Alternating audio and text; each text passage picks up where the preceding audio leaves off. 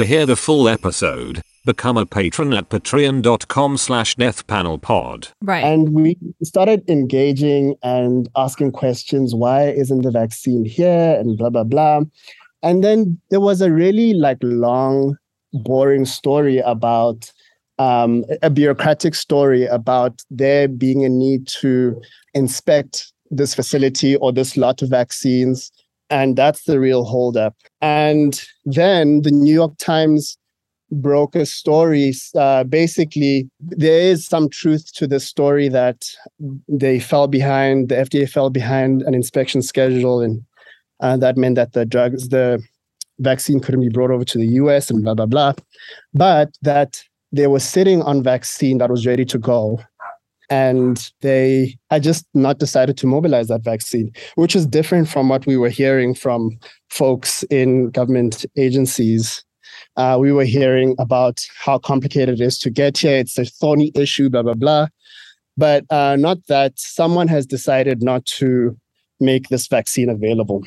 Right. So there was just the sort of runaround and delay.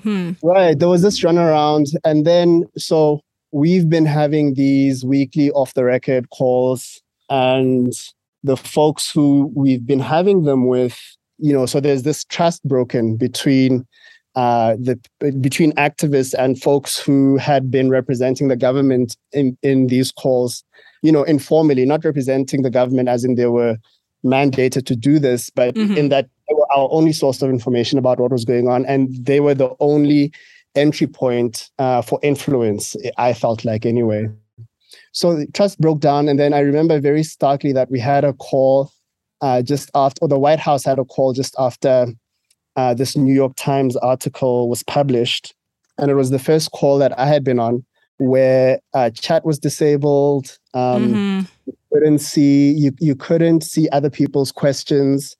It was 30 minutes instead of an hour and running over. And they pretended to field questions from the audience, and all of them were these soft questions, when are you going to do this that you said you're going to do tomorrow? Things like that. Not how please explain the difference between what you've been saying and what is being reported in the New York Times, which is really the question that all of us went to that call with.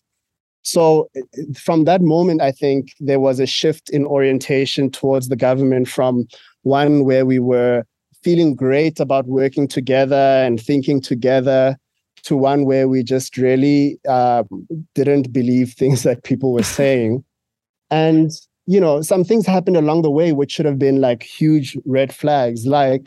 We had been talking about things like education materials for weeks, and been talking about vaccine and how we're going to solve that problem. And then one day, just in the evening, we found out that vaccine was dropping tomorrow. And it was okay, what? Wow. The night all before. the things that we could have been talking about, this seems like a thing that would have been useful to engage on. And that someone would have known with a little more notice, probably. Right. And that, it means it's only there in Chelsea that we need to be busing people from wherever, or making some arrangement for people who are not there to be able to get it equitably. So that was a warning signal. And then, it all went downhill from there. I think it's surprising that now what also happened with me personally is that I got really, really busy with the study when just before this dose splitting conversation started. So I was literally programming every day and not really tracking. But then all of a sudden it was oh, okay, we're just going to divide this thing. We're just going to divide this thing up and not at all address the fact that still the vaccine that's available is held by the US. There is no plan to manufacture it quickly. We have these promises oh, by next year there'll be more doses will come next year. Vague promises like that. And it's okay, well, this is, first of all, this is a stockpile that you all claim was created in case there's a bioterrorism attack or this situation that we're in. And it seems like it takes a long time to mobilize. So that's a problem. And so and it's a problem. Everything that's happened with monkeypox, as absurd and enraging as it is, they are things that also indicate deep structural problems that are going to, not might, but they are going to harm us at a much bigger scale if we don't address them. So if monkeypox had been lethal or had been a lot more severe or just a little bit more contagious, we would be in a very, very, very a much more difficult situation than the one that we're in right now.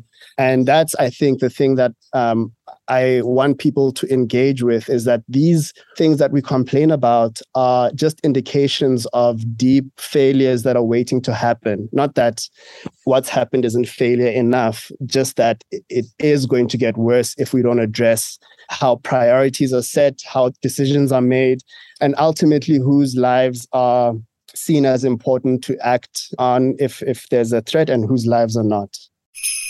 To hear the full episode, become a patron at patreon.com/deathpanelpod. You'll get access to this and the rest of our catalog of patron-only episodes, and be the first to get a new patron episode every Monday when it drops. With love, the Death Panel.